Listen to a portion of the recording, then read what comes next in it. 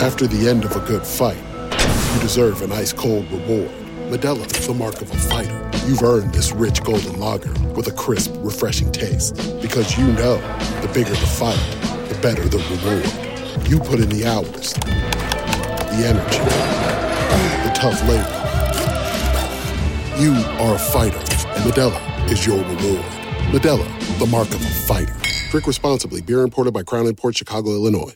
What's the easiest choice you can make? Window instead of middle seat? Picking a vendor who sends a great gift basket? Outsourcing business tasks you hate? What about selling with Shopify? Whether you're selling a little or a lot, Shopify helps you do your thing, however you cha-ching. Shopify is the global commerce platform that helps you sell at every stage of your business. From the launch your online shop stage to the first real-life store stage, all the way to the did we just hit 1 million orders stage. Shopify's there to help you grow. Whether you're selling scented soap or offering outdoor outfits, Shopify helps you sell. Wherever and whatever you're selling, Shopify's got you covered. Sign up for a $1 per month trial period at shopify.com/try. Go to shopify.com/try now to grow your business, no matter what stage you're in. Shopify.com/try. Everybody in your crew identifies as either Big Mac Burger, McNuggets, or McCrispy Sandwich. But you're the Filet-O-Fish Sandwich all day. That crispy fish, that savory tartar sauce, that melty cheese, that pillowy bun. Yeah, you get it. Every time. And if you love the Filet-O-Fish, right now you can catch 2 of the classics you love for just $6. Limited time only. Price and participation may vary. Cannot be combined with any other offer. Single item at regular price. Ba-da-ba-ba-ba. Catch those springtime vibes all over Arizona. Break out of the winter blues by hitting the water at one of our lake and river parks. Take a hike among the wildflowers. Just make sure to stay on the trails and leave the flowers for the bees. Discover Arizona's best kept secret and visit azstateparks.com/amazing to start your springtime adventure. Middle call! Hey! A tradition unlike any other. Starting late? I don't know what you're talking about. Right on time. What's up, everybody? If you are catching us live on YouTube, it's great to have you. Hit that like button, subscribe to our YouTube channel. If you're listening to our podcast, we appreciate you and your loyalty. Or if you're brand new, welcome to the show. I'm Guy. That's John. You can check out our YouTube channel. If you're on YouTube, you can check out our podcast. Both are in the description of each. You know what I'm saying? So easy to find. We know what you're cooking with. Share it with your friends. Share it with your enemies. Share it with your people. Just talk about it. Grassroots it. You know, if you're over a cocktail, be like, "Hey, you heard about these guys?" Some guy at a bar is like, "Hey, man, screw you." You're like, "What? Yeah, but you've heard about this podcast?" You know, just be aggressive, stay locked in, and share it with your friends. I am going to battle through, John. I just made myself the worst cup of coffee I've ever had in my life. Folgers Instant, don't recommend. When you went Folgers Instant, did you just go hot water in the microwave and then basically the bag in there? With some creamer. You go creamer as you microwave it or post the microwave? Post. I don't really make instant, but you said you were going to make a quick coffee. I was like, that sounds good. I'm going to make a quick coffee. And there's instant in the back of the cabinet. Because you guys are pot family. We're a pot family. Not the weed pot, but the pot. Coffee pot. Coffee pot, yeah. Yeah. So, but, the Nespresso, nice little, maybe they can become a sponsor.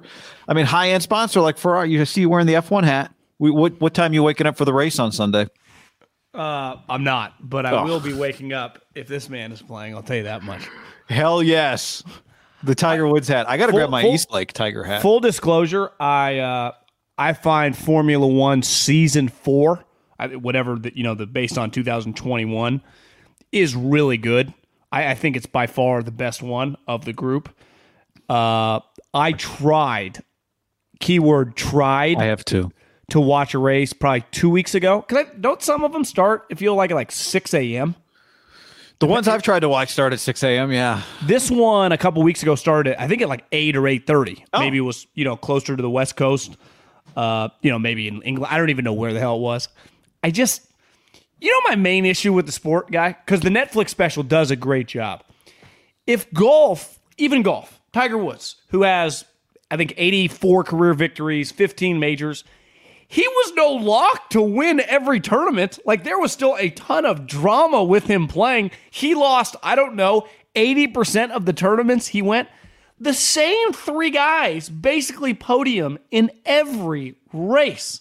Like, I don't know much about Lewis Hamilton besides that he just dominates, but he doesn't really have like as much in common with like Tiger or Brady. He wins him and Max, the last 5 years, they win every fucking race, guy.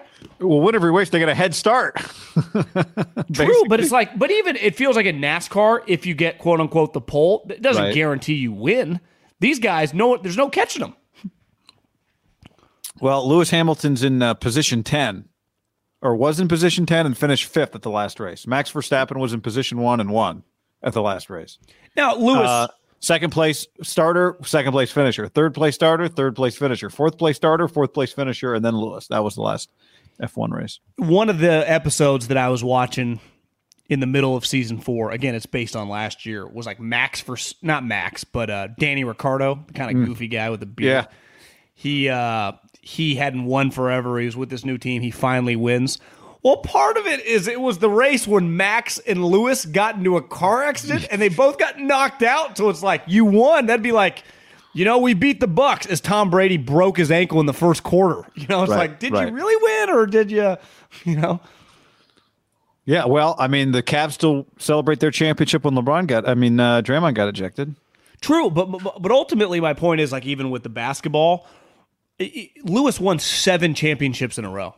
Like, it should not be that. Like, Tiger didn't win 7 majors in a row. I mean, I think not saying it's easy because what they do is really hard, but it does feel the outcome is a little easy when you get really good. My issue with it, and I've given it a shot, and I love the F1 show, and I think everything about it is really cool. Like, I get why people like it, but when I've watched, there's, as you said, there's not a lot of passing going on at the front, not a lot of threat to the winner. And then B, I'll be honest, I really struggle to understand what's happening, even though I've watched the show quite a bit. F1 in Vegas is going to be sick. Did you see the thing that you got tweeted out a couple of days ago with the Vegas route? Like around through the streets? It does look pretty cool, doesn't it? It does. And the thing, it always looks like a good time. How they're going to pull that one off seems a little crazy. I'd be interested to, obviously you got to shut down the streets, but once you're inside the ropes, are you inside? Like, what if you're inside the strip? Can you just not go out? Escape? Like, how do you get out? Maybe you can't get in there. The question is Derek Carr going to be waving the checkered flag? Who's going to be the starter? Well, did you see the two of them? They went throwing yesterday, the two of them, and then they clearly went golfing. And I saw some Packer fans were like, "This is going to get some time to get used to." I saw that too. It's like, I mean, it sucks. I think it would be very, very difficult. DeForest Buckner was an awesome player, but the team was only good really the 1 year with him. So he was like one of the best players on a really shitty team. They finally get good. And it was clear, like, God, this is a high level guy. You want to keep him around. Imagine if the Niners had been sweet for like 4 years when he was one. So when you're really good, you really get to know your best players. And then you're like, God, I love this guy. Yeah. And then I'm out. You're like, what? You're like, wait, is he 36? No, he's 29. Has he ever been in trouble? No, perfect guy. Basically everything you want. Like, ultimately the whole point of I say it all the time, like being a general manager, is to ultimately draft Aaron Judge, Devontae Adams, right? Klay Thompson, and literally keep the guy till he cannot play anymore. Like, that's the goal of the position, to get the best players and then keep them for as long as they can be sweet for you, right? Yeah. Yep. I know. That's where I actually like Frank Gore. We can talk about Frank later, but Frank, the Hall of Fame. You and I have had the conversation over the years many times about Frank Hall of Fame. And I think one of the things with Frank, because Frank is, 16 years in the league, played for multiple teams, never a first team All-Pro, never once. So Frank is going to get measured against, Adrian Peterson, a guy like that, who was obviously the best running back in the league for several several years, like carried a team to the playoffs. Frank's value, part of his value would really be increased if he'd been on the same team the whole time. Because imagine always having one running back you don't have to replace for 16 years. I mean, he was on the Niners for a long time. His time on the Niners was probably 3 times the average length of a running back's career alone. There is a value in me never having to replace you, even if you're not the best of the best. Being reliable at that position where I have to get a new guy. Kyle's got new running backs every year, let alone every 3 years, right? 2.5 years. He was on the Niners basically his entire prime, right? 05 to 14. I mean, that's to have a running back on your team for 9 years, or was it 10 seasons, whatever it was? I think 10 seasons, yeah.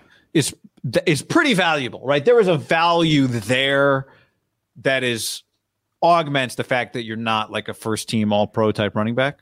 Underrated, I guess we'll talk about it later. We can do it. We're talking about it right now. Yeah. Just talking about incredible little NFC East jump around because he went the Niners and then the Colts. He actually was. I remember watching him with the Colts. Like, he's probably not 2010 version, but he's still pretty solid.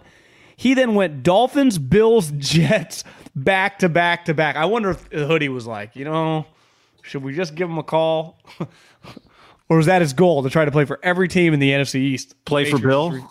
Refused to call him. Doesn't really catch the ball a lot, which probably would have been a problem for Bill. But I actually always thought if Kaepernick was a little more accurate on the little wheel routes, it always felt like he had good hands. They just, he's a little ahead of his time. I mean, now granted, the Niners offense was putrid, so they were throwing it to the running back a shitload. 61 catches his second year. Career high. His second year, 61 catches. Wow. I mean, did he get close to that ever again? 53, 43, 52, 46. Wow. Pre-Harbaugh, he was getting the rock a ton in the passing game. And then Harbaugh, he goes Pro Bowl, Pro Bowl, Pro Bowl. Harbaugh, then they just started hammering him. I tweeted this the other night because I was just thinking about him after I saw like Alex and a bunch of guys that he played with just had some pretty you could tell it was almost like a post about like a family member. Like it meant a lot to Alex and Joe Staley. Yeah. That player. Both of them had really good Instagram posts. I saw Joe's. I did not see Alex's. Is I'll have that to look for that. I don't know if Harbaugh truly loved any player more. He might have liked certain guys equally, like a Joe Staley, a Bowman, but Frank Gore was at the top of that list. One of his love of the player, and two of just his love of like how he wanted to play and what that guy meant to his football team. Right? Yeah. I mean, he represented, Alex came to represent it. Alex was the number 1 overall pick. Frank was a 3rd rounder, right? Frank had overcome a lot. Wasn't he missing both his ACLs? Frank, I would say Frank represented the blue-collar mechanic shirt probably as well as anybody. Yeah. Right? I mean, offensive linemen just naturally represent that. And everyone else kind of took on the persona. But Frank, I think you're right. So he felt like, he was, but like when you watched him, you went, this is a tough guy, right? Because the one thing smart guy and a good player. Yeah, but just in terms of like when you think Harbaugh, you think toughness, and like he represented just like slamming between the tackles, like I'll get it done, just hammer me, with the 5 guys up front who were really good. Is that Adrian Peterson was the best running back, like legitimate. I mean, he's one of the all-time great true running backs. Hated to pass block, like wouldn't do it, which is kind of weird because when you think about Adrian Peterson, you think of a fucking mammoth human being, right? It's like he's big as most linebackers. He wouldn't do it. Saquon, who now is kind of a shell of himself, but those first year and a half, freak talent, hated pass block, will not pass block. When I think Frank Gore, it's like, I dare you to blitz because this guy is going to hit you in the chops. So he caught the ball. He ran inside. I wouldn't call him like a great outside runner because he wasn't like ultra fast, but he definitely could run outside. And there was like literally nothing he couldn't do. His only knock is his high-end speed, which is the one thing as a running back you don't necessarily need. Right. To me, his most famous run with the Niners feels like the time they finally beat Seattle and he hit the ground. Yeah, I know. Oh, sweet. Because would he have hit the ground if he could have run away from the defense? No, he would have scored, but he realized this is how smart of a player he was. He realized he wasn't going to score at like the 50. Yeah. And he was just going to go as far as he could to the sideline. He got to like the 15. So rewatching that run, he makes a good little cut.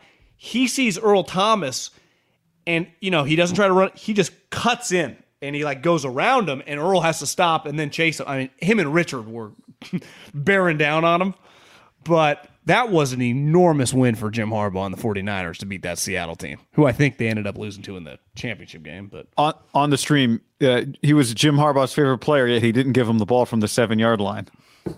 Yeah, that was cuts deep. He'd like a do-over.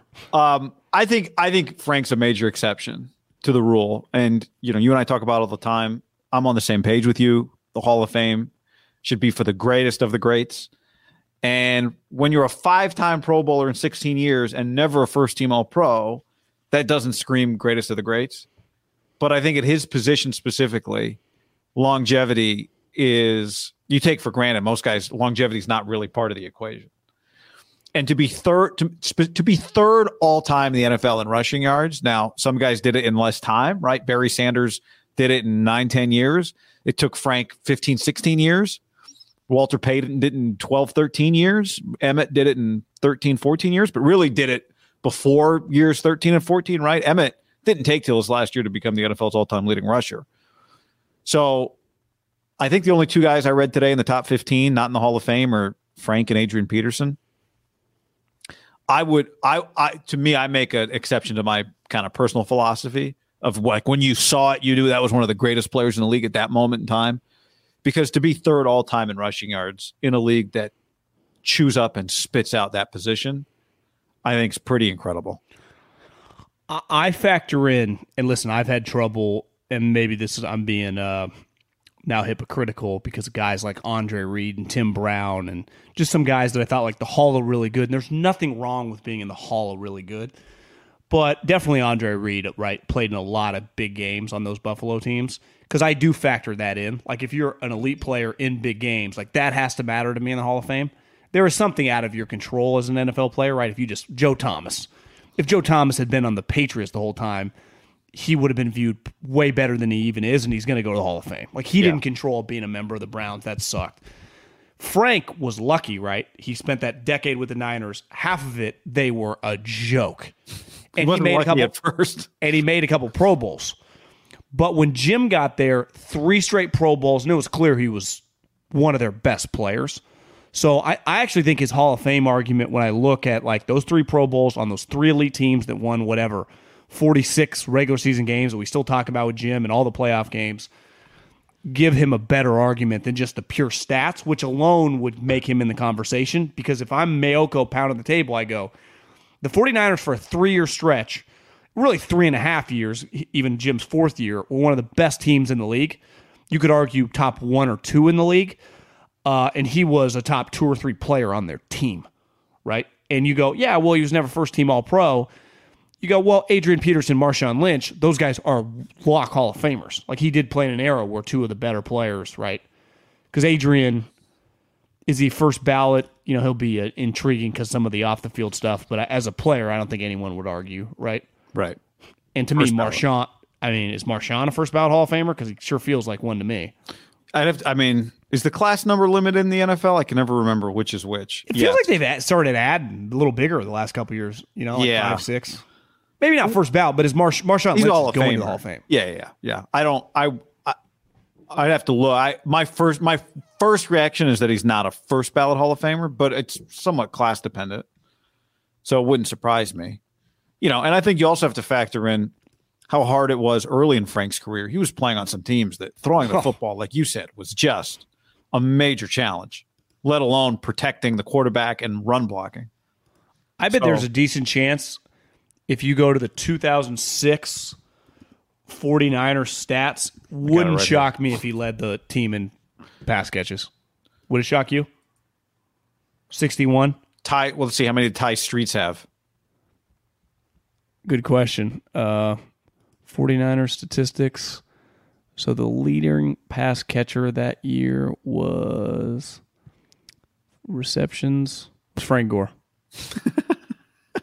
That's outrageous to do that to a player. He had 2 more than Arnaz Battle, John. Antonio Bryant had 40. Wow. Vernon had 20. Wasn't quite Vernon Davis yet. No, not yet. Alex Smith, 16 touchdowns, 16 picks. That was his rookie year? Oh, no, 06, you said. 06. Would have been a second year probably, right? Second year. They weren't good. They were bad. Somehow they went 7-9. Must have had a decent defense. Well, that was Norv's year, right? Yeah. That was the one year with Norv. It was like, all right, they kind of turned a corner. And then the Chargers hired him to be their head coach. Yeah, they were 32 out of 32 in the league for points against. I think Alex Smith had back-to-back years where he had McCarthy and then Norv, and they both became head coaches. And then it got, McCarthy was his rookie year. McCarthy got the. Kind of crazy, Alex's career. Like, he did start with Mike McCarthy and Norv Turner was two coordinators. I think he had a Mike March year in there, didn't he? March, there was a March year, but I don't think it was that good of a year? That was year 4. I don't think it was good at all, but I'm saying Mike March. State Bulldog. I feel like Mike March might have been a David Carr, Mike Singletary kind of group. Minuski, JT O'Sullivan, Alex missed that year, Sean Hill, and then it was Jimmy Ray's time. You're saying Alex missed the Mike March year? Yeah. Nothing like McCarthy leaving the Niners to go join Rodgers, who had just passed over in the draft, as an all-time awkward first meeting. Hey, Nolan's the boss. Wasn't my call. It's like, I know you had him ranked above me. Is there a chance that their relationship, that was always just a little bit in the back of his head? There's definitely that chance, yeah. There's definitely that chance. All right, as we record this Tuesday, as we're live on Tuesday, depending how you're consuming, Tiger Woods... Has he finished his 9 holes today in front of... Look at this photo. For those of you watching the stream. I think it's pouring rain right now. I saw it right before we hopped on. Look at this photo. It looks like this is Sunday at the Masters, not Monday at the Masters. The crowd on the side. This is the photo pointing out the FootJoy shoes that he's wearing, which is an all-time caught with your pants down moment. Did Nike not think Tiger was going to make it back? Like Tiger returning, if he had returned at the Valero, it would have been the biggest story in sports this week. He returned at the Masters, and the Nike shoe guys were just in Spain on vacation this week or something. What is going on? Well, what doesn't make any sense to me is he's worn, he's been, would you say Nike's biggest client the last 20 years? Him or LeBron, probably? Yeah, Michael probably still, right? The Jordan brand. Not counting Michael, just the last 2010s. Yeah. I'd say the difference between him and LeBron is like, Tiger revolutionized business casual, don't you think? Like every single person, the collared shirt, the dry fit, then literally every brand copied that. And he's created like Travis Matthews and Linksall and all these brands basically exist because of what the Nike Polo turned into when we were in high school, right? And then what it ultimately transitioned to. To me, without this TW, which, like you always say, every single player now tries to do this, and they all kind of look somewhat similar. Even though now, if you came out with this, it would somewhat look like everyone's else. This wasn't original, like this, and it's still kind of held up, and everyone knows what it means. He's been wearing it. I do wonder, as someone that just bought a couple pair of FootJoy shoes, they are really comfortable, and I just don't understand how Nike wouldn't have been working with him to build the shoe, because I think it's easy for him, like, this is all about my foot, it's all about my foot, it's all about my foot, and what are they going to do? Tell him no? But how is someone not in charge? Like, when I was scouting Deion Jordan's girlfriend, Deion Jordan was a star guy at Oregon. His girlfriend was a star track athlete whose dad was basically Michael Jordan's manager through the 80s and 90s, who was like kind of in charge of the brands and Michael's ideas for shoes and worked with Phil Knight and was kind of the intermediary, right? Doesn't Tiger have one of those guys? I'm sure they're like, hey, man, this is actually going pretty well, and I don't have a pair of shoes that feel good on this new reconstructed leg. Well, hey, Tiger, we're going to fly 30 guys here. We'll mold it to your feet. How about we just copy FootJoy's shoe? How about that? It's really kind of mind-boggling. Swoosh on it. Like, the story is always that Tiger's first Titleist clubs were not made by Titleist, right? That they were not Mizuno. what's the really like sort of like really hard to hit kind of blade unique? I think might have been Mizuno was something that a lot of people played in the 90s. It could be Wilson. No, it wasn't Wilson. Ben Hogan. No. It's a super like exclusive. It almost looks like it. The logo almost looks like a TW, but like Old English kind of looking. Miuri maybe or something like that. I'm Googling right now.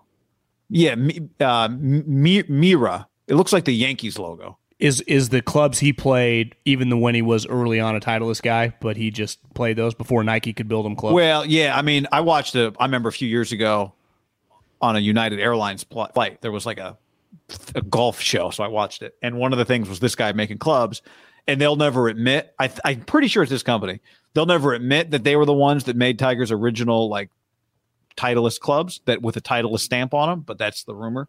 Yeah. I don't know. Like you can't. I just think these people, and Nike is a good example, they were not in the golf business until they got into the Tiger business. And they literally created clubs, which now they don't even make anymore, and golf balls. And they did everything humanly possible to build them around him. And their Nike clubs were never Callaway or TaylorMade on that level, or even Mizuno. But somehow they got it toward him. And clearly the clothes, I mean, they know how to do that. And the golf shoes, to me, their golf shoes have FootJoy is in the golf shoe business. I think literally what they do, and they're fucking the best at it. I mean, is there a chance that he's just like, yeah, I'm comfortable in these. I don't even want to mess with it. They've paid him a lot of money, guy, for him to just wear those. I can only imagine it happens with clubs all the time. I would imagine, or just gear in general for endorsers, where your gear is a little different than the gear they're selling, but it's got. Tiger's always been allowed to use his own putter. Right.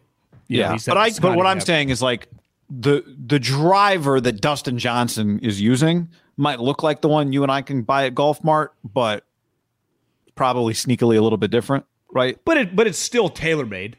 It's still TaylorMade. Yeah, that's true. Like, what if they found out that FootJoy made him these shoes special for his bad ankle? FootJoy did make him these shoes. Oh, you're saying he didn't buy them off the rack at Dick's Sporting Goods? I mean, you think he specifically got like? You're saying FootJoy snuck over to his house and made him some special shoes? I mean, like you're saying, I wouldn't put it past him now that I'm thinking about it, right? Yeah. Well, I mean, his best family friend now is Justin Thomas. Well, Justin Thomas is a big FootJoy guy. You don't think Justin Thomas has the CEO of FootJoy on speakerphone? Well, right. They're just sitting happen to be at the house. Cocktails. What size are you, JT? Oh, I'm a 13. Oh, well, I'm a 12. Oh, I just happen to have some 12s right here. Yeah, Saturday night, you're just February, you guys are having a drink, Charlie's running around, you got the Warrior Laker game on in the background, you're bullshitting, and you're like, God, I just can't find these Nike shoes. Don't feel, oh shit, let's call Bill Williamson, the CEO of FootJoy. Hey, here's Tiger Woods. Yeah, man, it's pretty of all moments to have your supply chain or your designers or your engineers or all of them together let you down. It's a pretty big one. It's a pretty big one. It'd be like opening a new football stadium and not having your main sponsor sign made in time. Well, how big do you think his comeback just in the sports world is to do this tournament? Well, it couldn't be bigger in golf, right? It's the biggest place he could come back.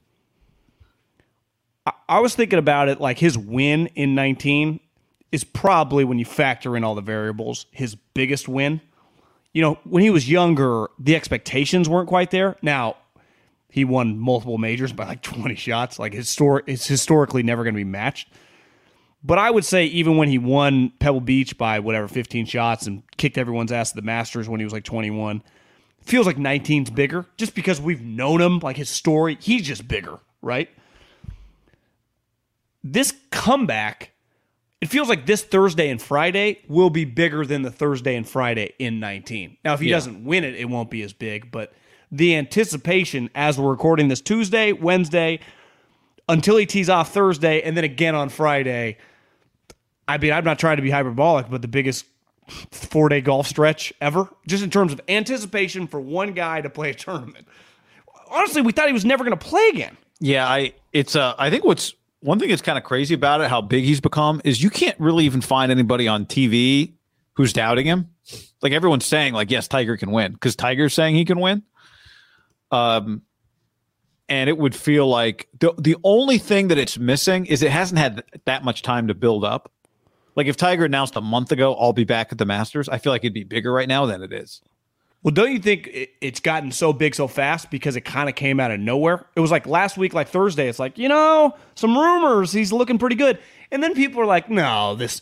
And then when he showed up on Sunday, it's like, no, he's playing a practice round. And by yesterday, it was like, why? He's hitting bunker shots, like dressed like a golfer. He's not going to play. It was kind of crowd everywhere. With the crowd everywhere. Right? Like I feel like if he wasn't going to play, he wouldn't be playing practice rounds and with the crowd all around him, because then your juices start going a little bit. How could he not try to play after that? I mean, this is a guy who won a U.S. Open on a leg that had two fractures and an ACL tear, and he's not going to manage the pain to try and play through this. One thing they said yesterday is a couple of the media guys that walked with him said you could, and this is the one thing that makes me nervous about him just getting through the whole thing. He started walking with a little bit of a limp by hole 8 and 9. He played 9 Is holes. it pain or is it swelling or both? Yeah, I mean, because he made the point that the swelling is the issue for him, right? The post-round swelling. I wonder if it's a little NFL-y that Thursday is going to be so bananas, adrenaline, he just be normal. But then maybe by Friday, even if he's playing okay, how could the leg not bother him? Guy, when he played with Charlie in that father-son, he was grimacing after some shots. Yeah. It's not that far ago, Are we sure that he's just 100%? I wonder if deep down he's like, what if I'm in so much pain by Saturday? I don't want to ever pull out of this thing, but like, I don't know if he'd just be a 100%. He's so tough that he would try, but like, well, how long did he play on the torn ACL in 08? The whole tournament. But he wasn't. The pain got significantly worse, right? By the end, and maybe those were the fractures. I think I watched the documentary. He was in pain pretty early, and that's when Stevie Williams looked at him and said, "I think we should withdraw. Like you're putting at risk your career here." Yeah, and that's when he looked at him. I think it might have been after 9 holes or 12 holes. Like, fuck you, I'm winning this thing. And Stevie's like, I just shut up, and he just went back and kept. So to me, that was a lot of pain ago for Tiger. Younger, true. And I don't know if adrenaline's good. Like I'm no doctor. Adrenaline might get too much. Like if the blood flowing, is that too much blood flowing through your leg? Like does that create swelling? Not a doctor, but I like your theory that Friday's going to be the really difficult day.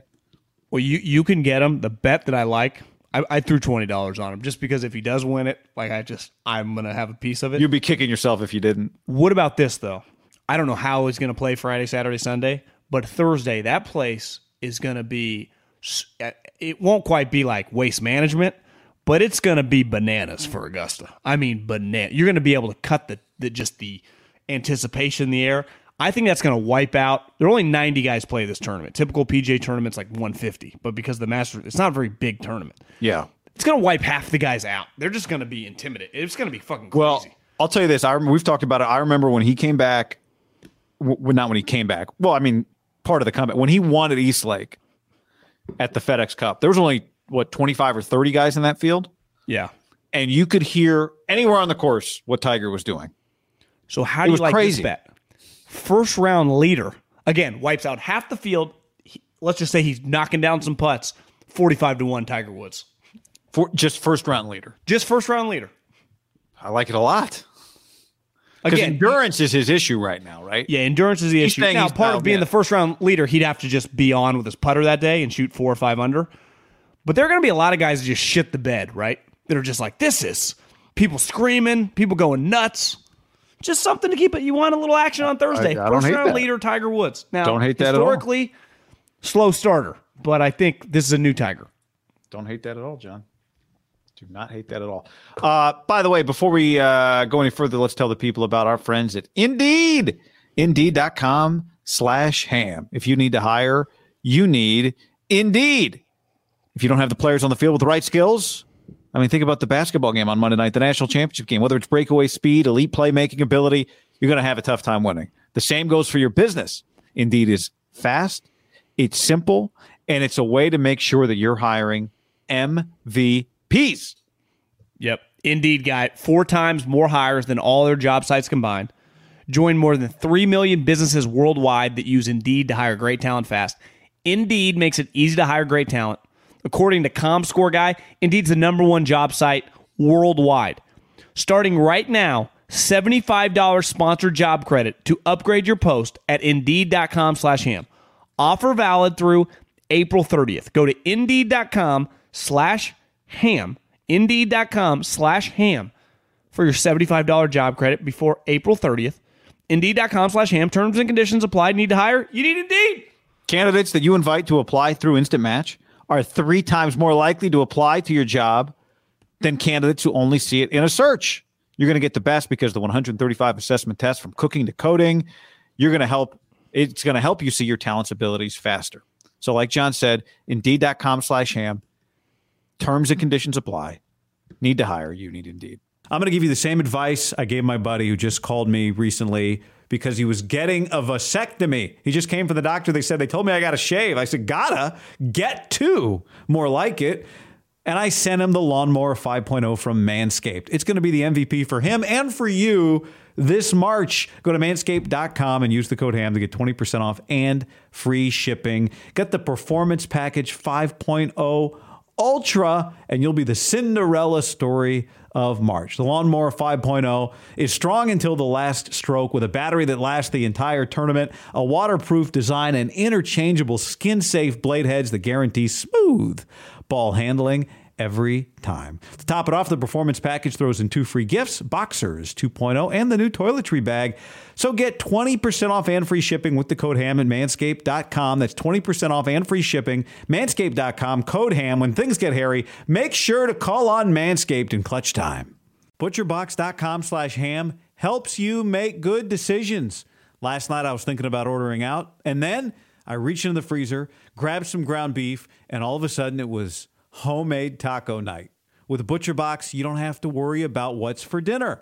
ButcherBox is offering all of you your choice of weeknight meal essentials. You get peace of mind with ButcherBox because it's high-quality meat and seafood you can trust. You get the ultimate convenience because it's delivered right to your door with free shipping, as always, and you get the ultimate customization. Your customization might be, I don't know what to do. Send me the good stuff. And they send you the good stuff, curated. Right now, go to butcherbox.com/ham and use the code HAM, and you'll get either 3 pounds of chicken thighs, 2 pounds of ground beef, or 1 pound of premium steak tips for free in every order for a year, plus $20 off your first order. Sign up at butcherbox.com/ham and use the code HAM to choose your free offer and get $20 off. Get on the Prize Picks app, just like me, and use the code HAM50 for a first deposit match of up to $100. Football season's over, but hoop season is getting hot.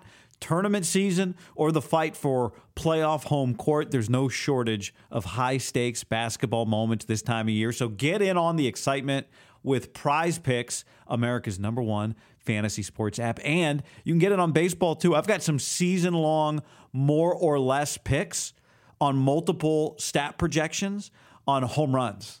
Not feeling great about Shohei less than 38.5 right now, but I put that one in the app just because I wanted something to root against with the Dodgers. Prize Picks offers injury insurance so that your entries stay live even if one of your players get injured. So hoops, somebody leaves in the first half, no problem, injury insurance. And on Prize Picks, you can win up to 100x your money with as little as 4 correct picks. I love it.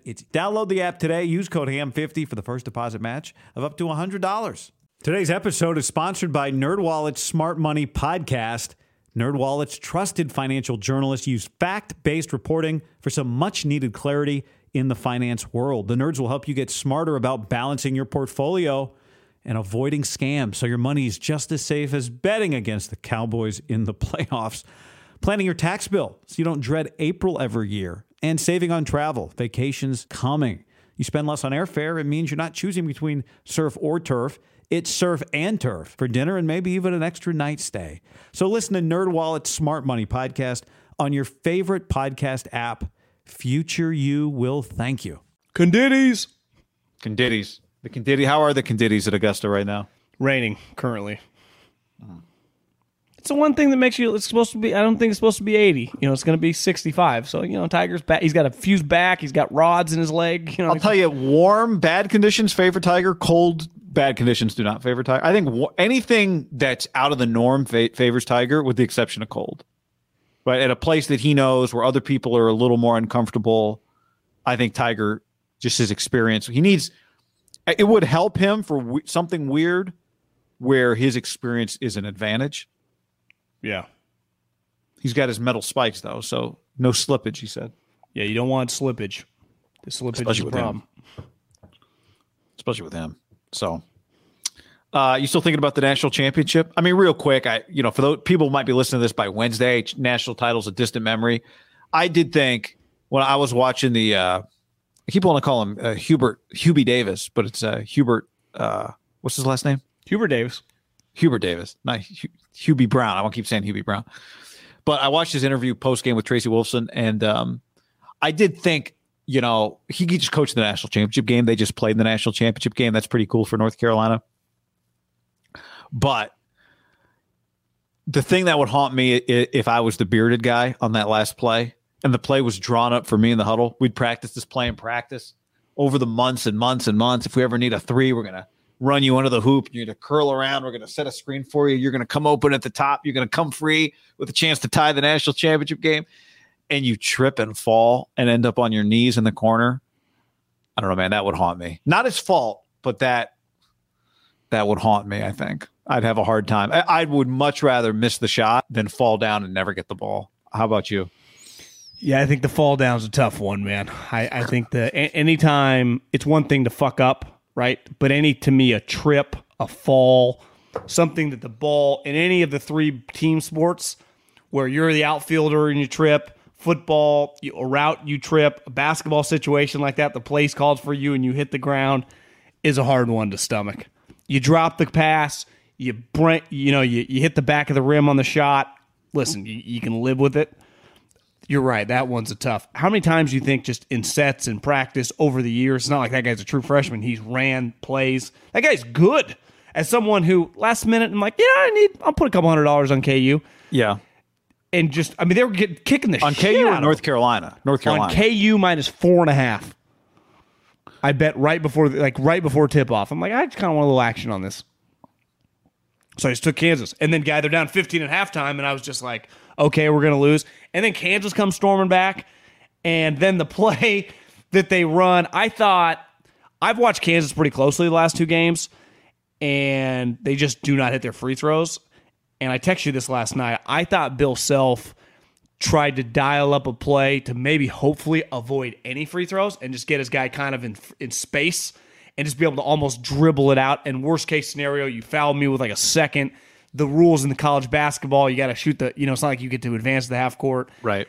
And this guy, in fairness, like everyone's shitting on the player, it's a tight rope he was running. You could argue like you might put that on the coach in college basketball. Is that fair?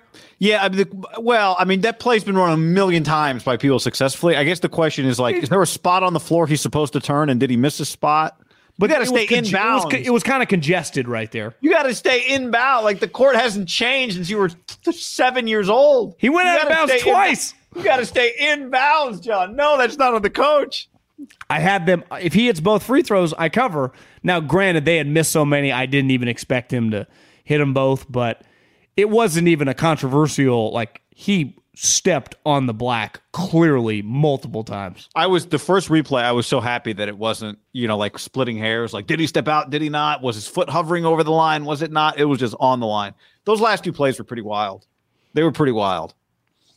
That game felt big. Like the colors, people often say like the Chargers, the baby blue. There is something about the right color of blue that just works. Like those two colors. I had this thought last night. I'm like, I know some older people that said a big trend has been a lot of people, partly because who's getting into any good schools in California anymore? It's impossible. They're pushing their kids to go to out-of-state places, Texas, Alabama, Georgia, wherever. I think an underrated place to go to school and just be an alumni, and you would just have passion about a lot of different events when it comes to sports, would be North Carolina. Like, their basketball power. their football program is by no means not some joke. Like, they win 8-9 games. Like, they play in big games against Miami, Florida State, and Miami. They're good at everything else. The campus just feels like College baseball's good. When you just say University of North Carolina, you ever meet someone that's like, yeah, that place sucks?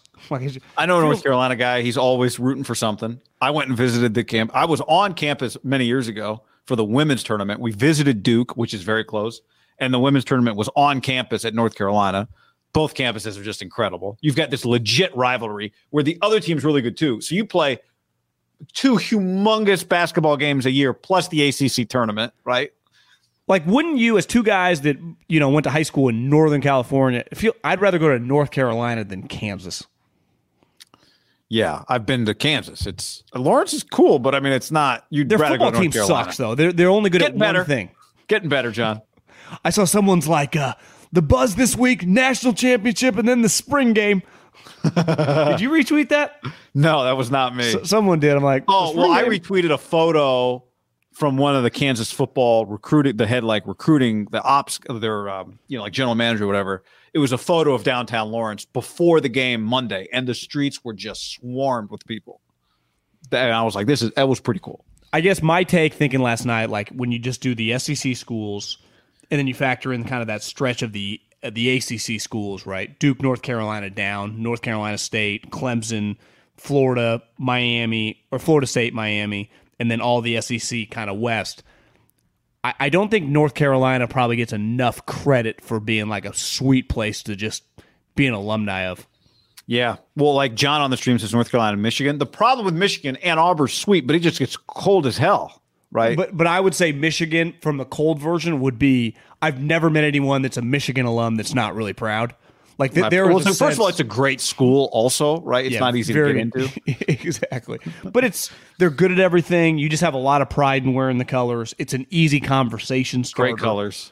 I could handle the cold to go to University. I wouldn't do it to go to Michigan State, but I would do it to go to University of Michigan. Yeah. I wouldn't do it to go to Ohio State, but I would. To me, the 2 Big Ten schools that I would go to would be Michigan and Wisconsin. Like, again, Wisconsin people always feel like they take a lot of pride. It's like, this fucking place was sweet. Yeah. A little more fuck around probably, but a lot of fun. Yeah. I agree. Feels like Duke would be too hard. Well, Duke is very difficult to get into, first of all. But the campus, I remember walking around campus. It is unbelievable. Probably doesn't It is suck. gorgeous. Like, all the buildings are just, you feel like you're in like some Harry Potter. I'm not a Harry Potter guy, but that's what it looks like. I mean, it's just incredible. The J.K. Rowling? Yeah. Is Harry Potter? Yeah. Who's the guy with the beard? I see her getting into it with people. She's got a little Elon Musk to her. What's the big guy with the beard? Was he? Was he the HBO Game of Thrones? Stephen King? No, not Stephen King. Not Stephen King. What? No Purdue Boilermaker? That's a good school. Academically, it might be a little too difficult. Madison is a top tier fuck around city, says Elliot. All right, John. How about this? This is Marcellus on the chat. If the Pats cut N'Keal Harry, the Niners will be all over him. Should the 49ers be all over N'Keal Harry? Isn't what Juwan Jennings did a little down the stretch last year what people thought N'Keal Harry was going to do immediately in the NFL? Like break tackles and make some big first downs? I'm glad you mentioned that. Yes. N'Keal Harry has 57 catches in 3 years. He has total. 57 catches total in 33 games. Juwan Jennings last year had 24 catches. Juwan Jennings last year had twice as many catches as N'Keal Harry had last year. N'Keal Harry has 4 touchdowns in 3 years. Juwan Jennings had 5 last year. Juwan Jennings played 16 games last year. N'Keal Harry has missed 16 games in 3 years and had 1 requested trade denied. So I don't really get it. Other than the one thing I would say that, but N'Keal is behind Randy Moss and Wes Welker in New England, right? Good point. Wait, no, he's not. He was a first round receiver who got every opportunity to separate himself. He's 25 years old. Rookie option, obviously not picked up. He's like $1.8 million if it were a trade. If you were to trade a 6th or 7th rounder for him, you don't think you're going to pick up the 5th year option? No, I don't think the $12 million got picked up.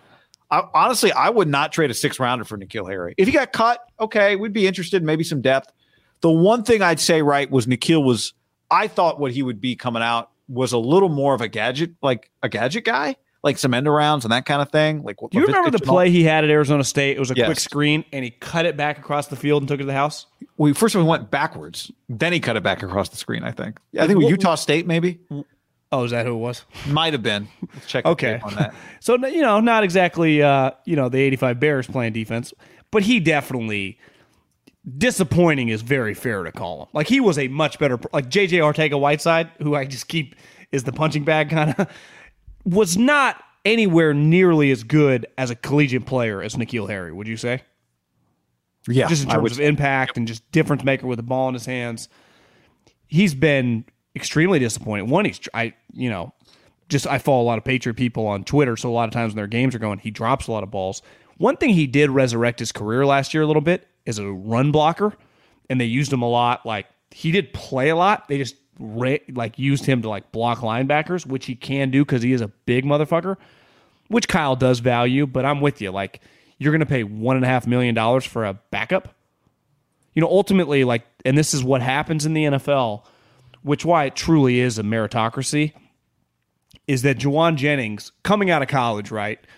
When both of them were coming out of college, if I told every general manager, every offensive coordinator, when they're in the draft, you can take N'Keal Harry coming out of college, Juwan Jennings coming out of college. Every single person's taking N'Keal Harry. Yet a couple years later, the 49ers more than likely, they wouldn't trade Juwan Jennings straight up for N'Keal. Things change. No, not more than likely. They wouldn't do it. They would not do it. And if you just said, called up 10 general managers, you can have Juwan Jennings or N'Keal Harry, I think every single one of them would take Juwan Jennings. And honestly, you could probably play this game with a lot of receivers around the league that kind of are Juwan Jennings' role, right? Like whoever the third wide receiver is on productive teams. And it just shows you, things change fast. And maybe it's as simple as West Coast guy, bad fit in New England, not an easy place to play. You would say Herm's operation, well, he's an NFL coach, a little more loosey-goosey than New England. It's just sometimes people forget, and I'm not comparing N'Keal Harry to Marshawn Lynch, but I've been watching college football long enough. N'Keal Harry was a legitimate prospect. Now, should he probably have gone in the middle of the second round instead of whatever? But he was a legitimate top 50 prospect. And like Marshawn, who went to Buffalo, hated it. Didn't like it, wanted out, it was a weird situation, went to Seattle, changed his whole life. So sometimes the change of scenery with a younger guy who's just in a shitty spot. Now, I would say it's this guy hasn't just played 1 year. He's played 3 years, right? One was with Brady. Remember, Tom didn't like him. They didn't. Now, I'm not saying the person, but just was this guy doesn't know what he's doing. And last year was pretty telling. He caught how many balls you say? 12. It's pretty terrible. I mean, Josh McDaniels is a top 5 NFL offensive coordinator. And they had a serviceable short and intermediate passing game, right? Should fit him. Yeah. He should be a good match for Mac Jones. By the way, Marshawn was a 1,000-yard rusher each of his first 2 years in the league. Right. Yeah, that's what the comp isn't perfect at all. Marshawn was a 1,000-yard rusher and had 47 catches his second year in the NFL. Yeah. Bad job by me. But your point is, you're just making a change of scenery. Just awakens a guy. No, it's let's even use Arden Key, right? He got to the Niners, boom, resurrects his career, then he gets a contract. Arden Key was headed out of the league, and now it feels like when you say Arden Key's got at minimum 4 more years, just bouncing around, worst case. Yeah. But there is a difference sometimes between being a pass rusher and being a receiver. A lot is required of you as a receiver.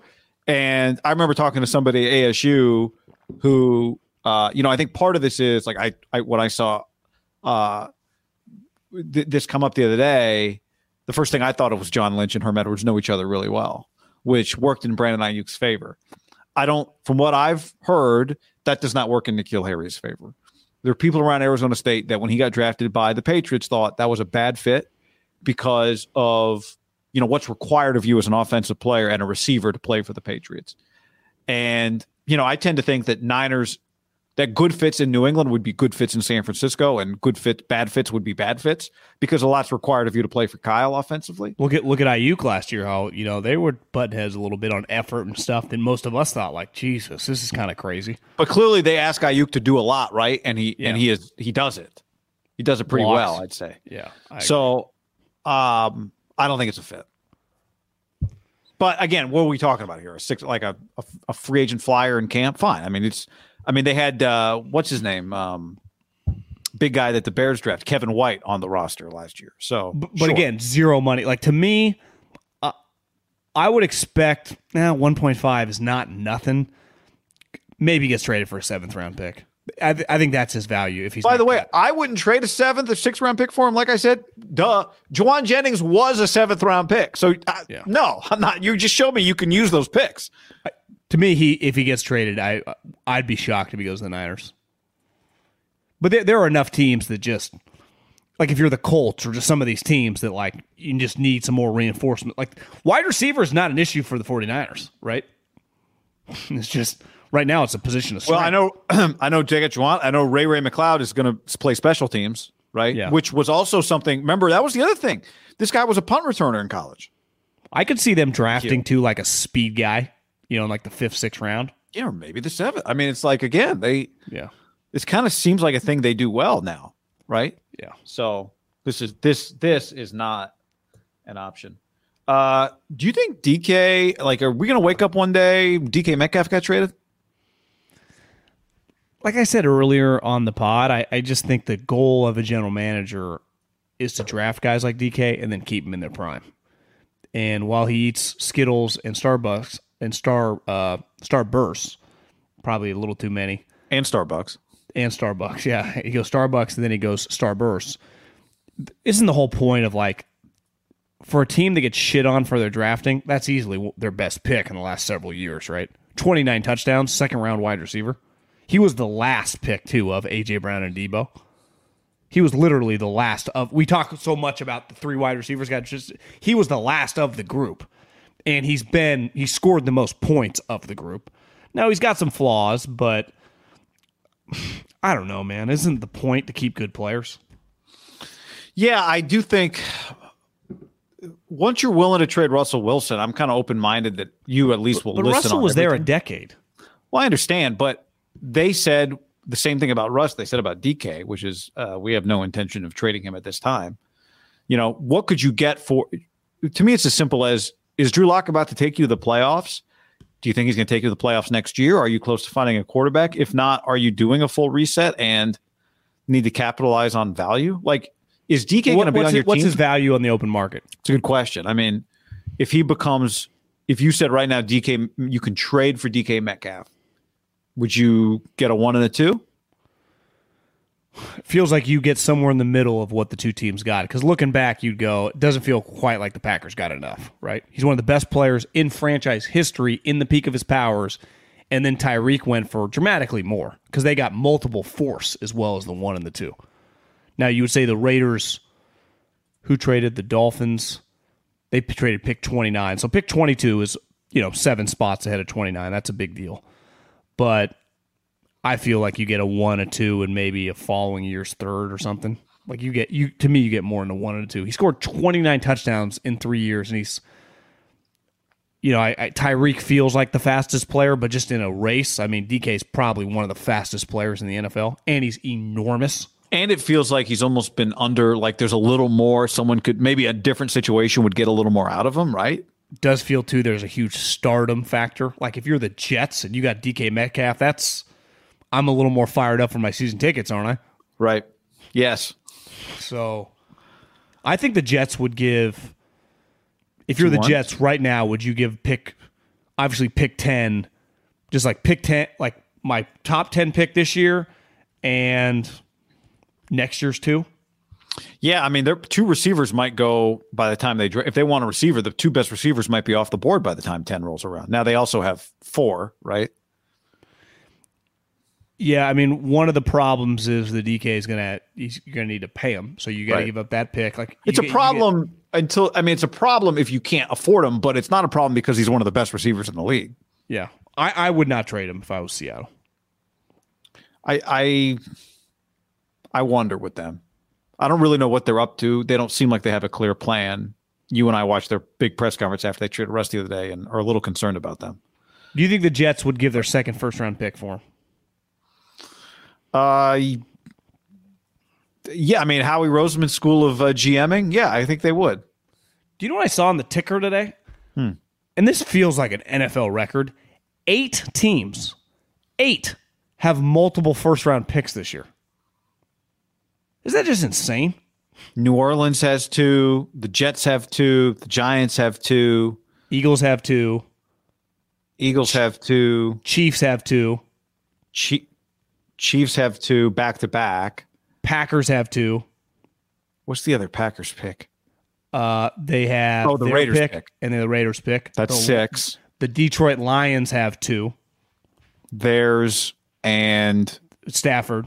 32. Okay. Does Houston have 7? 2? Houston has 2. Houston has a Cleveland. That has to be a record, right?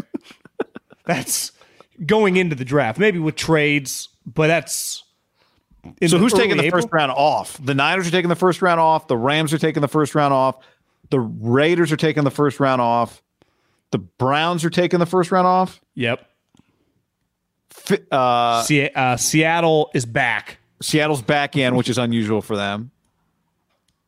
So the Denver's taking the first round off. Denver's taking the first round off. Indy's taking the first round off. Indy's taking the first round off. That's incredible. We missing anybody? Doesn't that feel like a lot? Feels like a ton. Yeah, you're right. I mean, it doesn't. Is there somebody else? Let me see. I think is Miami taking the first round off? Say what you want, like whether you know, like if your team picks at like 23 and they pick some random guy you don't know much, at least you have a first round pick. There are going to be a ton of teams this year. Like we don't even have a player after that first night. I mean, just nothing to sell at the draft party. Now it's easier. Like whenever we traded for D'Amico, I remember how he put up like we didn't have a 4th round pick and he put up D'Amico's name. So like if you were the Raiders, you would just, to me, who'd we draft? I'd put Devontae's magnet. If I'm the Denver Broncos, I'm putting Russell Wilson's magnet. Like, where's our first round pick? Russell Wilson. Oh, I got you. I like that. Who's our first round pick? Devontae Adams. Who? If I'm the Dolphins, where Tyreek Hill. That's where it's easier. Like, okay, well, we traded whatever the Jets are drafting, 10 or 11. DK Metcalf. You have to say the name. It feels better. Trey Lance. Yeah, it's like easier at 29. Like, who are you really getting at 29?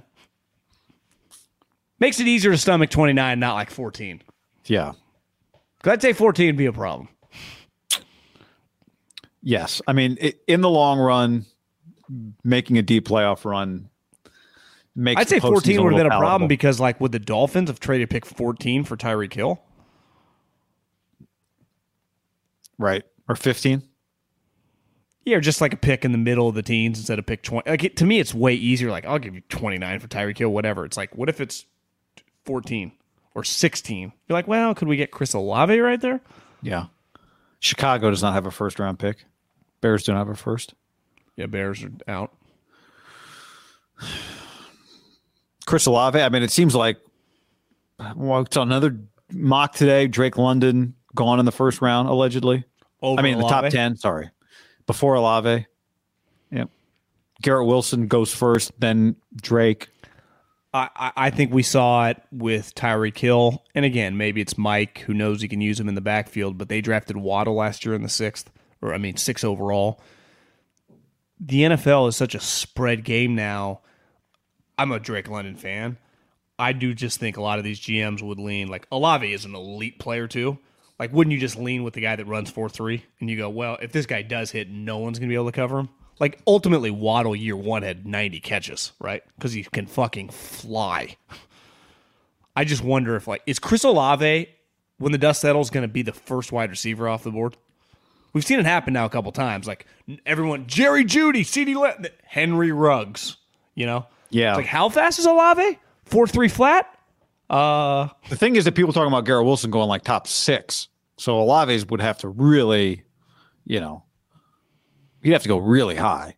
Yeah, I guess I will not be shocked if Olave is the first wide receiver off the board, just because it's so easy in a draft room to be like, I don't know if I'm going to assume he's a good guy or whatever. Let's say the character and everything's there. You're like, hey guys, this is the fastest guy in this draft class by a pretty wide margin of all the good wide receivers. Yeah.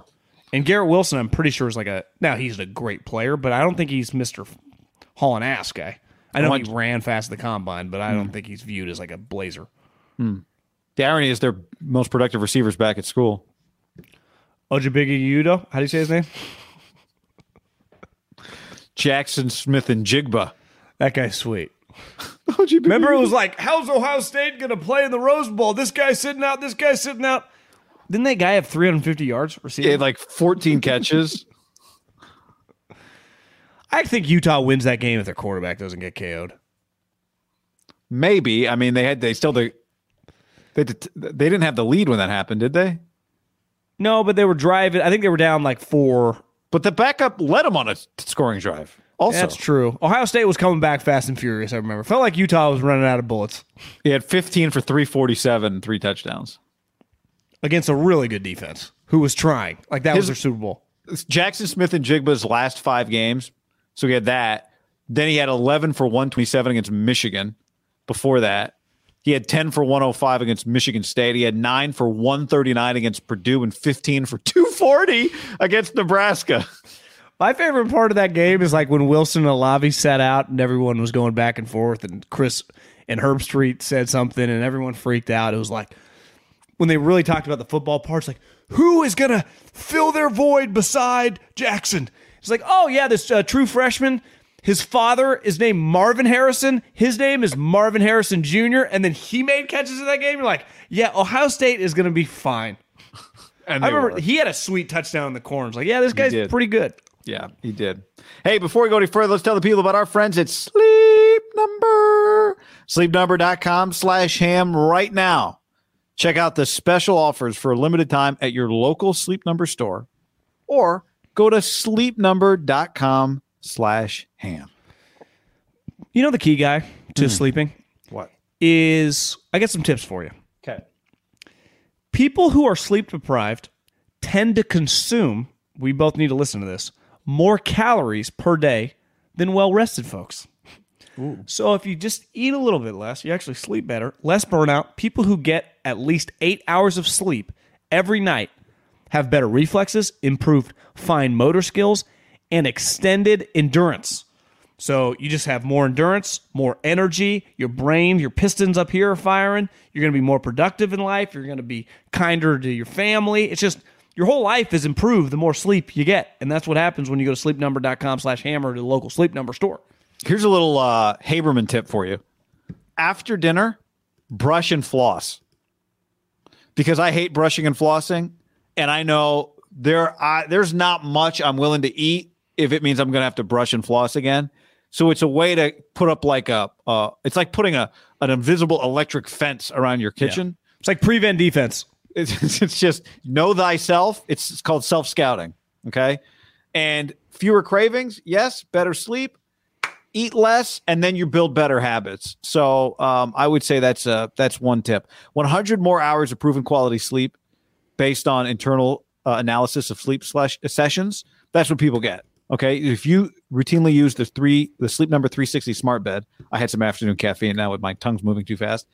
But sleepers who routinely use their Sleep Number 360 smart bed features get almost 100 hours more of proven quality sleep per year. So whatever you're on, whether you're like John, you like the bed a little softer, Sleep Number 40. Like me, you want a little more firm, Sleep Number 55. However you like it, sleepnumber.com/ham. So discover special offers now for a limited time at your local Sleep Number store or sleepnumber.com/ham. Sleep Number, proven quality sleep is life-changing sleep. Can I tell you about my friends? Very, very good friends. And mainly because I've been using this app for a long time. Game Time. They are the best ticket app I've ever used. You shouldn't have to worry when you buy tickets to your next big event. You want to go to a concert? You want to go watch Steph Curry and Klay Thompson and Draymond make a little playoff run? Well, that's where you use Game Time. You just download the app on your smartphone. and you can search any event, concerts, comedy shows, games, pro and college. Search by price point or search by where you want to sit at the venue. It gives you sightline on the app, and it's really easy. Buying tickets in seconds with like 2 taps. I cannot recommend it enough. And here's what we're doing for you. When you use the promo code HAM, H-A-M, you save $20 off at checkout. That's promo code HAM at checkout and save $20 to any event. Download the Game Time app now. Tecovas, oh yeah. I was just looking at some pictures of a concert Luke Bryan, my wife and I went to, 10 years ago. She had some old cowboy boots on. This is like a couple weeks ago, and I said, you need some new boots because we're going to see Luke Combs. So she went to tecovas.com, and they're just perfect. She loves them. You can do the same. You go to tecovas.com. These boots are Austin designed, Texas tested, handmade down in the boot capital of the world, Leon, Mexico. If you've ever wondered, can I pull off cowboy boots? Then you should pull on a pair of Tecovas, and you'll see they'll become your new favorite footwear. Cowboys knew what they were doing when they invented Western wear, and it's all kinds of Western staples. Trucker jackets, the perfect jeans to go with your boots, performance pearl snaps, cowboy hats, bandanas, you name it, they'll get you outfitted. If you can't make it to a store, Tecovas delivers the most premium quality, most comfortable Western goods right to your door. Visit tecovas.com. That's TECOVAS.com and point your toes west. After the end of a good fight, you deserve an ice-cold reward. Modelo is the mark of a fighter. You've earned this rich golden lager with a crisp, refreshing taste. Because you know, the bigger the fight, the better the reward. You put in the hours, the energy, the tough labor. You are a fighter, and Modelo is your reward. Modelo, the mark of a fighter. Drink responsibly. Beer imported by Crown Imports, Chicago, Illinois. Wilson, you sent the game-winning email at the buzzer, avoiding a 4:55 meeting on everyone's calendar. How did you do it? I got a huge assist from Grammarly, an AI writing partner that helped me make my point. And it works everywhere I write. Summarizing a doc only took 1 click. When everyone uses Grammarly, everything just makes sense. Go to Grammarly.com/podcast to download it for free. That's Grammarly.com/podcast. Easier said, done. Yeah. How about the numbers? We talked about this we did a Monday YouTube only show. Bobby Wagner's money at that time was effectively $17.5 million is what Rap Sheet said. We have updates now on the total combined cap hit between Allen Robinson and Bobby Wagner. I think it's $47 million in year one. Is that right? Yeah, it's crazy. It's just people just are not understanding how the Rams feel like they have a payroll of $778 million. Well, it turns out, Guy, when you add Allen Robinson, who they gave, a 3-year, multi-year contract and a bunch of money according to Rap Sheet, and then Bobby Wagner, according to everyone except Pro Football Talk, him and Richard Sherman, I don't know if you noticed, were screaming at Florio. They were going back and forth, and Florio dropped, "Are we doing this again?" And then Richard's like, "Yes, we are." And then they were just screamed at each other, which is actually I was pretty entertained by. But the cap hit of Allen Robinson and Bobby Wagner, so basically their number 2 wide receiver and now star middle linebacker, is a combined lower number than what Trey Lance will be this year at $6.8 million. $6.8 million. They're less than a second-year quarterback. So when we talk about how do people manipulate the cap, it's pretty easy. It's really why they make fake contracts as 4 or 5 years, because I can spread it out over the life of the deal. And when I don't give you that much guaranteed, like the reason Matt Ryan's dead cap is so much, because he got like $100 million the moment he signed his contract 3 years ago. So even if you spread that out over 5 years, still a lot of cash to spread out. And you're definitely going to spread it out over the last 3 and 4 years. With this one, it's actually not very hard because they're not making as much money as you think. But $6.8 million, Guy, this year is pretty jarring when you say it out loud. The cap's $208 million. That's remarkable. It's part of what happens, I think, when you... big names, right? The guys that everyone, it's like old school baseball GMing. these are the guys that get a lot of money in old school baseball, general managing, right? Guys like Bobby Wagner, guys like Allen Robinson. Be like Pujols and Kershaw. Yeah, exactly. Like Charvarius Ward is like new school Major League Baseball GMing, right? So, by the way, have you seen that video? The number on that video? We did a scouts take on Charvarius Ward. 75,000. I don't know. Nah, 22,000. I happened to peek at it. It popped up in my feed today. I was like, "Oh, what's this video? It's doing well. Oh, it's our video." Hey, John Lynch, you want to sign Honey Badger? I think that would get some views. Yeah, let's do a scouts take on Cincinnati receiver Alec Pierce. I promise you it would do views. So, but if the Cowboys draft him, we should do that video. I only looked him up because somebody on the stream said Alec Pierce, fastest white guy in the draft, which I don't think there's an award for that. You get like there's probably an award for like the highest drafted Jewish player. There's probably some Jewish foundation that gives that guy an award, but I don't know about fastest white guy. Well, it just means you get drafted by the Patriots. Oh, good call. So, anyway, I think those things tend to happen when they're, high profile players. Their value gets overestimated. It's weird. Like, we're at the point now. I mean, we're a couple weeks away from the draft. It's kind of crazy, right? Last year at this time was incredible for us. I mean, the lead up to Trey Lance different this year, just because the markets are like this with no. The Jimmy Garoppolo's $27 million is still on the roster. Like, he's still around and going, it feels like nowhere fast, which is not nothing.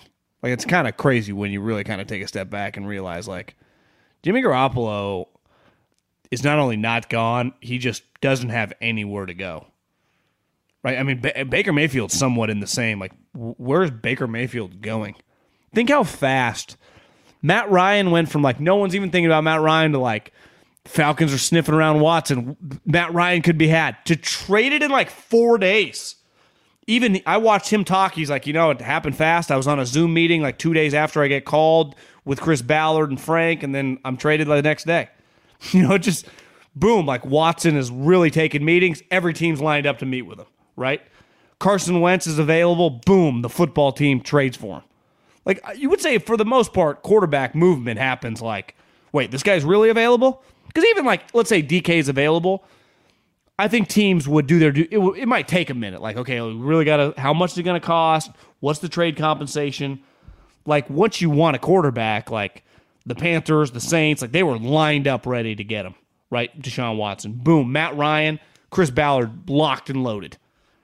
The football team just like realized this might be our best option. We'll give you 2 threes, which everyone's like, damn, that's a lot. But really, they just needed to get the quarterback. Yeah. And then move on with their lives. So it's just like Baker and Jimmy, who feel like they're in kind of different scenarios, but I would say both in a weird, different way. Baker's got a personality issue that I think, like if Baker was talked about like Jimmy, like just great guy, they wanted their own guy, they had the chance to get Deshaun Watson, but they love him. It was one of those scenarios. He's probably traded by now, right? If he was just beloved in the If Baker is beloved like Jimmy, I think he's probably on the Seahawks. Yeah. Do you think if he's beloved, but had played like he played, but had the good year 2 years ago, that they do this deal for Watson? They may not. Now, they would still probably be in the same position of knowing they need to find a way to upgrade and not wanting to pay their quarterback, right? Like they are an analytic front office, like, many are, but they would just be looking at it like, even though we love him, what we're going to have to pay him to be our starting quarterback is not worth the production. So I do think they might still end up with Deshaun. What do you think? Yeah, I mean, if you view Deshaun as a top 5 or 6 player, you just do it. Maybe they would have been a little less aggressive with the cash, like just had more leverage on their side, be less desperate. Because ultimately, I think the Saints and Carolina were just like drew a line in the sand. They drew no line in the sand. Like, what do you want? You want more? We'll give you more. If you're not desperate, you don't do. Like last year, let's face it, were the Niners a little desperate when they made the move? Multiple first rounders and a pick swap? Like that's yes, they were. I think they saw the future with Jimmy. I think they saw this quarterback class. I think they saw no path. I don't want to say they were emotional, but after losing out on Matthew Stafford, They finally saw the opportunity to take their future into their own hands, right? Take a little bit of control. They were out. The Stafford situation was they were not in control of that situation at all, and they lost. When they were interested in Watson, then he got in trouble and they were out, so that kind of threw him off. So I think they were ready to make a move and just didn't have a move to make, and then they had that move to make. And, we could debate whether they talked themselves into however it worked out.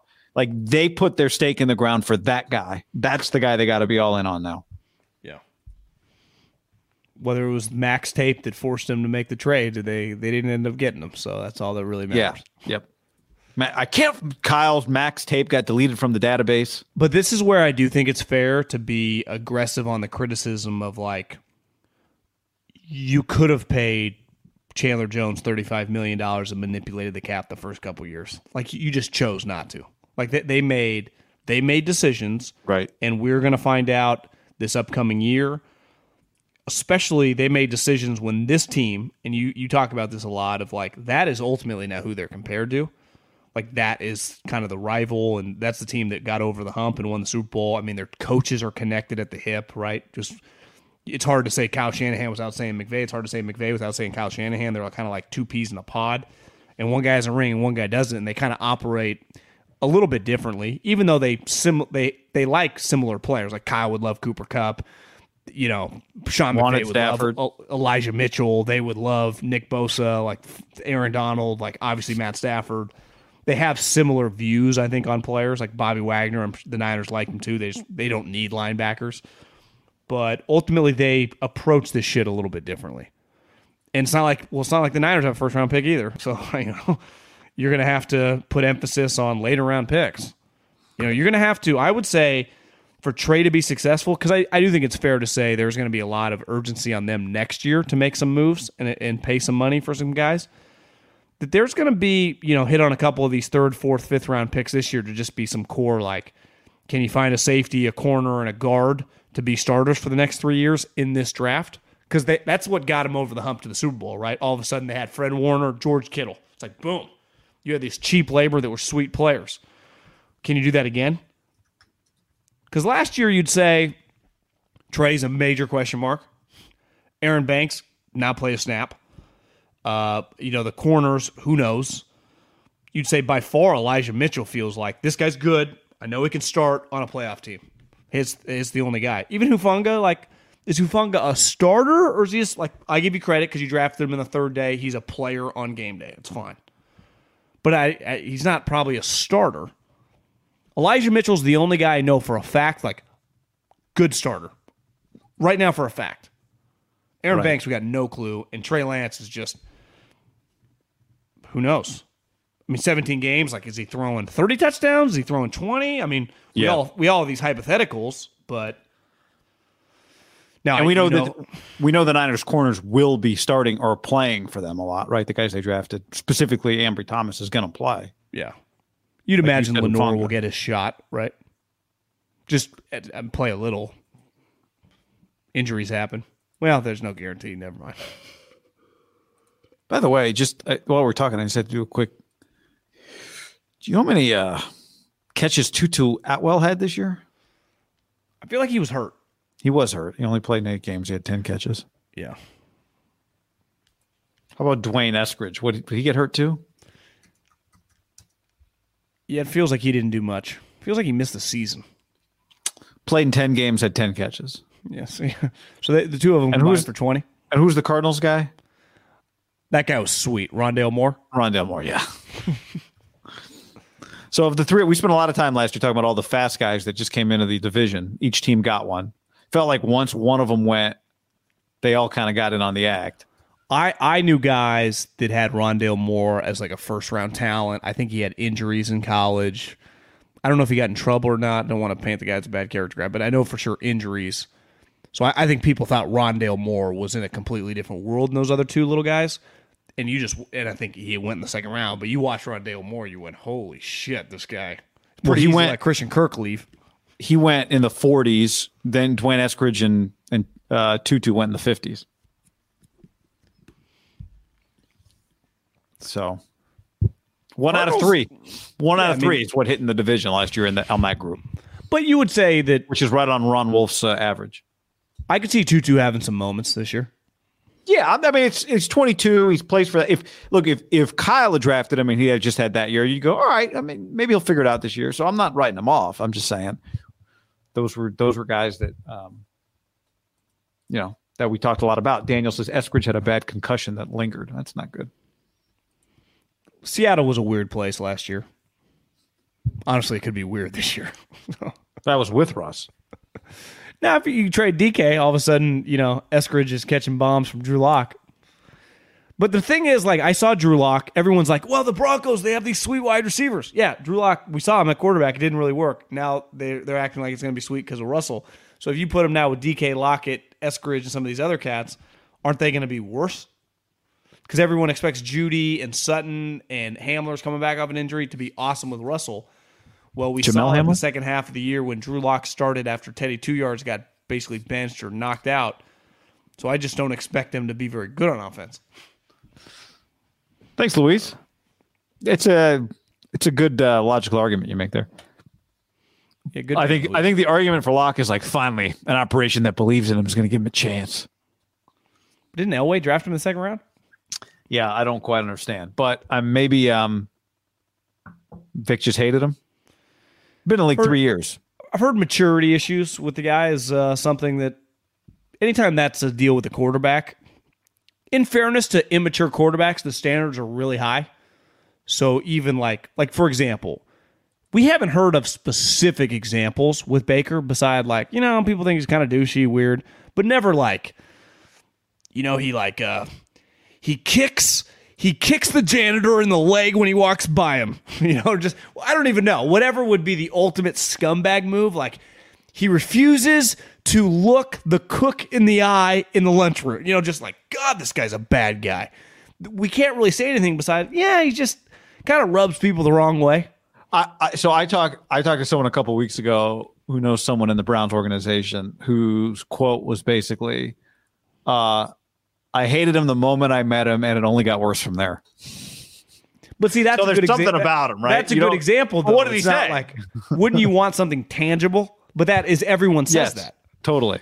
He's parked in a handicapped spot and refused to apologize. Where's that story? Exactly. When a guy gets kicked, Cam got kicked out of Florida. Why? Well, he stole a laptop. Then he turned around his life, right? Did Baker, it's Baker stole Kevin Stefanski's stapler and his binder. And he refused to give it back. And his wife.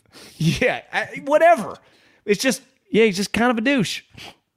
You could argue just kind of a douche is people just think poorly of you when that rumor gets out. So you said in fairness to quarterbacks, a lot's expected. I would say where I don't cut him any slack is if you're a high-level quarterback, a highly recruited quarterback, even a medium recruited quarterback, you've been going to 7-on-7 camps, Elite 11 camps, college Peyton, the Manning Passing Academy. You've been a counselor, all these things. There are so many examples of how to just not be a douchebag as a quarterback and just be likable as a teammate that there is no excuse to not get it. I say all the time, if you're a bad interview, it's if you're a high level guy, when I say bad, I don't mean quiet. Some people just don't want to talk, whatever, that's fine. But if you can't figure out how to not be a D-bag in an interview, that's on you. You can watch hours and hours and hours and hours of YouTubes. You've seen a million people get interviewed. It's not that hard to figure out how not to be an idiot in an interview. And if you can't figure it out, that's on you. If you've been in the league 3 years and you're not mature at that position, with all the Yogi Roth has given you 5 presentations on how not to act like an idiot, and Trent Dilfer and all these 3D QB, and John Beck, and there are so many guys just trying to help you out. Do you remember when Johnny Manziel got sent home from the Manning Academy? Yeah, what, did he oversleep or something like that? Well, did he get? And Archie told him to leave. And they still drafted him. It was Archie. Wait, this guy he got sent home from the Manning Academy. It's a place that everyone goes, hangs out, everyone loves each other. He got sent home. And by the way, it's not like the Mannings are uptight. No, Eli, one of the nights he takes everyone out to go drinking. It's a fun environment. Got drafted in the first round, not just got drafted. First round. But Baker was drafted number 1 overall. I know. But to me, there's a difference between kind of immature coming out and been in the league 3 years and now is immature. Yeah, I agree. Like a lot of even high-level guys, that first year, Tyrod Taylor, Chad Henne, whatever, told me to study, right? What's his name? Patrick Mahomes. Alex Smith. I learned a lot from him. Now, was it just like I was mature when I showed up? I just had to learn how to do stuff? Or like he taught me how to be mature? I don't know. I've heard Leinart say he regrets a lot of just like he didn't understand what he didn't understand and then it was too late. And you listen to Matt talk, like he feels like a pretty put together But he was guy. liked by his teammates. Yeah, he was well liked. No one said he was like a douche. It was just like he was kind of, I think one knock on him, lazy for NFL quarterback standards. I can understand, like, you have a ton of success, the work ethic, right? He had a ton of success in college. I can understand that stuff. You don't quite understand how hard it, if it comes easy to you. That to me is different than just like not knowing how to fit in with your teammates. Why that's the thing. It'd be one thing if like, Baker just doesn't quite work hard enough. No one's even saying that. There's like, yeah, these people don't like him. Was there a Javon Kinlaw hype video? Like Kinlaw working out? Was there a video? Coming. A lot more coming too. Well, you had a big grin on your face before I put that up. Did you see something? No. I don't even know why I was grinning. Something about quarterbacks made you happy. By the way, hey, don't forget iTunes podcast. Leave us a question there. Get in the mailbag. And he released it on his IG. Let's do a quick. He was working out like D Ford was. That's not a good sign. Also, you put the DraftKings game in the description. You can find that bad boy. Oh, right outside the facility. That's right by the. Oh, nice. Just some get-offs. Then he's driving in his car. Kinlaw, man. I don't blame him. I mean, there's nothing he can do to not kind of get me. No, I don't blame. Yeah, I don't blame him either. So we got DraftKings game. Yeah, 85 open spots. Okay. Right now, the way that works is first place. If the game fills to 200 people at $20 a purse is what it costs you to get in. First place is $900. Then it goes down to $720, $540, $360, $270. Top 10 places make money. 10th place makes $144. It's just going to be a great time. It's going to be a lot of fun. We're not being paid to promote DraftKings this week, but we love doing DraftKings for majors, so we're doing it. If the game should resize, so the game in the past with DraftKings, if a game doesn't fill, then it gets canceled. This one will resize. It should. It's a new thing, I think. So those numbers could change, but right now it's still going to be pretty big. And you think this is set no matter what? I'm pretty sure that I think DraftKings has changed a few things. I set this one to resize if for whatever reason it doesn't get the 200 people, but which would then affect the amount of money you win. But the game still goes, and it's over 100 people right now, so the money's still going to be pretty good. But this is the kind of thing that you send to your friends or your enemies. You go to the link. I don't think I have the link in the YouTube or the podcast, but I will put that in now, so you should be able to find it that way. You can just click on it and enter the game. I'm going to put it in.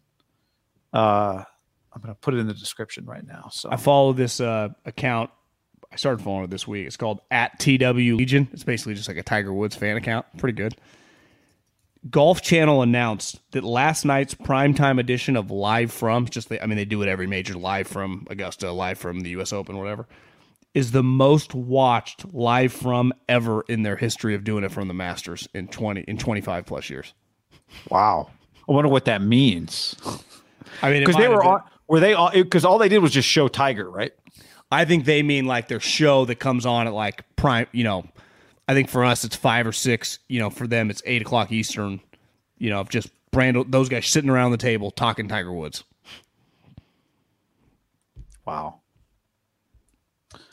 Okay, I'm not sure I can put it in the YouTube, but it will be, if you're watching the YouTube, you can just click on the podcast link, and this podcast, when it's up, will also have the link in it, but you can also just go to our Twitter page or our Instagram. It's going to be there, so you can get in our game. So you're saying this is the most anticipated Masters ever? I think it's going to just be, I think these next 24 hours of just everyone sharing, a tweet, a text, I just think there's a lot of like, should we gamble on Tiger? I think that helps. Yeah. Right. Should we put $20-50? Like, what are Tiger's odds? When you go, they're 50-1. You're like, wait, $20 wins me $1,800, or I don't even know the math, but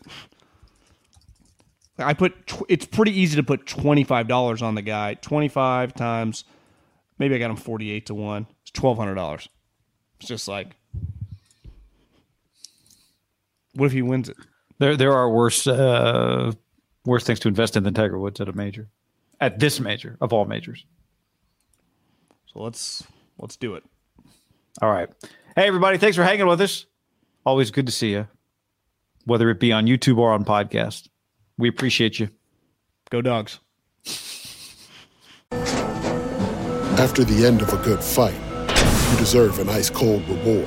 Modelo is the mark of a fighter. You've earned this rich golden lager with a crisp, refreshing taste. Because you know, the bigger the fight, the better the reward.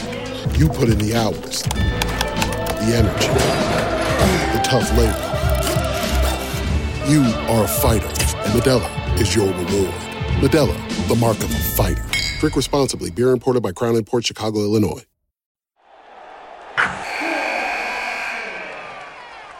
Wilson, you sent the game-winning email at the buzzer, avoiding a 4:55 meeting on everyone's calendar. How did you do it? I got a huge assist from Grammarly, an AI writing partner that helped me make my point. 96% of Grammarly users say that it helps them craft more impactful writing. Would you agree? Grammarly helped adjust my tone to navigate tough work conversations. And it works everywhere I write, so I can quickly communicate effectively. Your teammate used Grammarly to summarize an important document, making a 3-pointer. How did he do it? It only took one click. When everyone uses Grammarly, everything just makes sense. You made an incredible slam dunk to end the game. The meeting was canceled, and your team will go home champions. Go to Grammarly.com/podcast to download it for free. That's Grammarly.com/podcast. Easier said, done. Everybody in your crew identifies as either Big Mac Burger, McNuggets, or McCrispy Sandwich. But you're the Filet-O-Fish Sandwich all day. That crispy fish, that savory tartar sauce, that melty cheese, that pillowy bun. Yeah, you get it. Every time. And if you love the Filet-O-Fish, right now you can catch 2 of the classics you love for just $6. Limited time only. Price and participation may vary. Cannot be combined with any other offer. Single item at regular price. Ba-da-ba-ba-ba. Every day, we rise, challenging ourselves to work for what we believe in. At U.S. Border Patrol, protecting our borders is more than a job. It's a calling. Agents answer the call, working together to keep our country and communities safe. If you're ready for a new mission, join U.S. Border Patrol and go beyond. Learn more at cbp.gov/careers.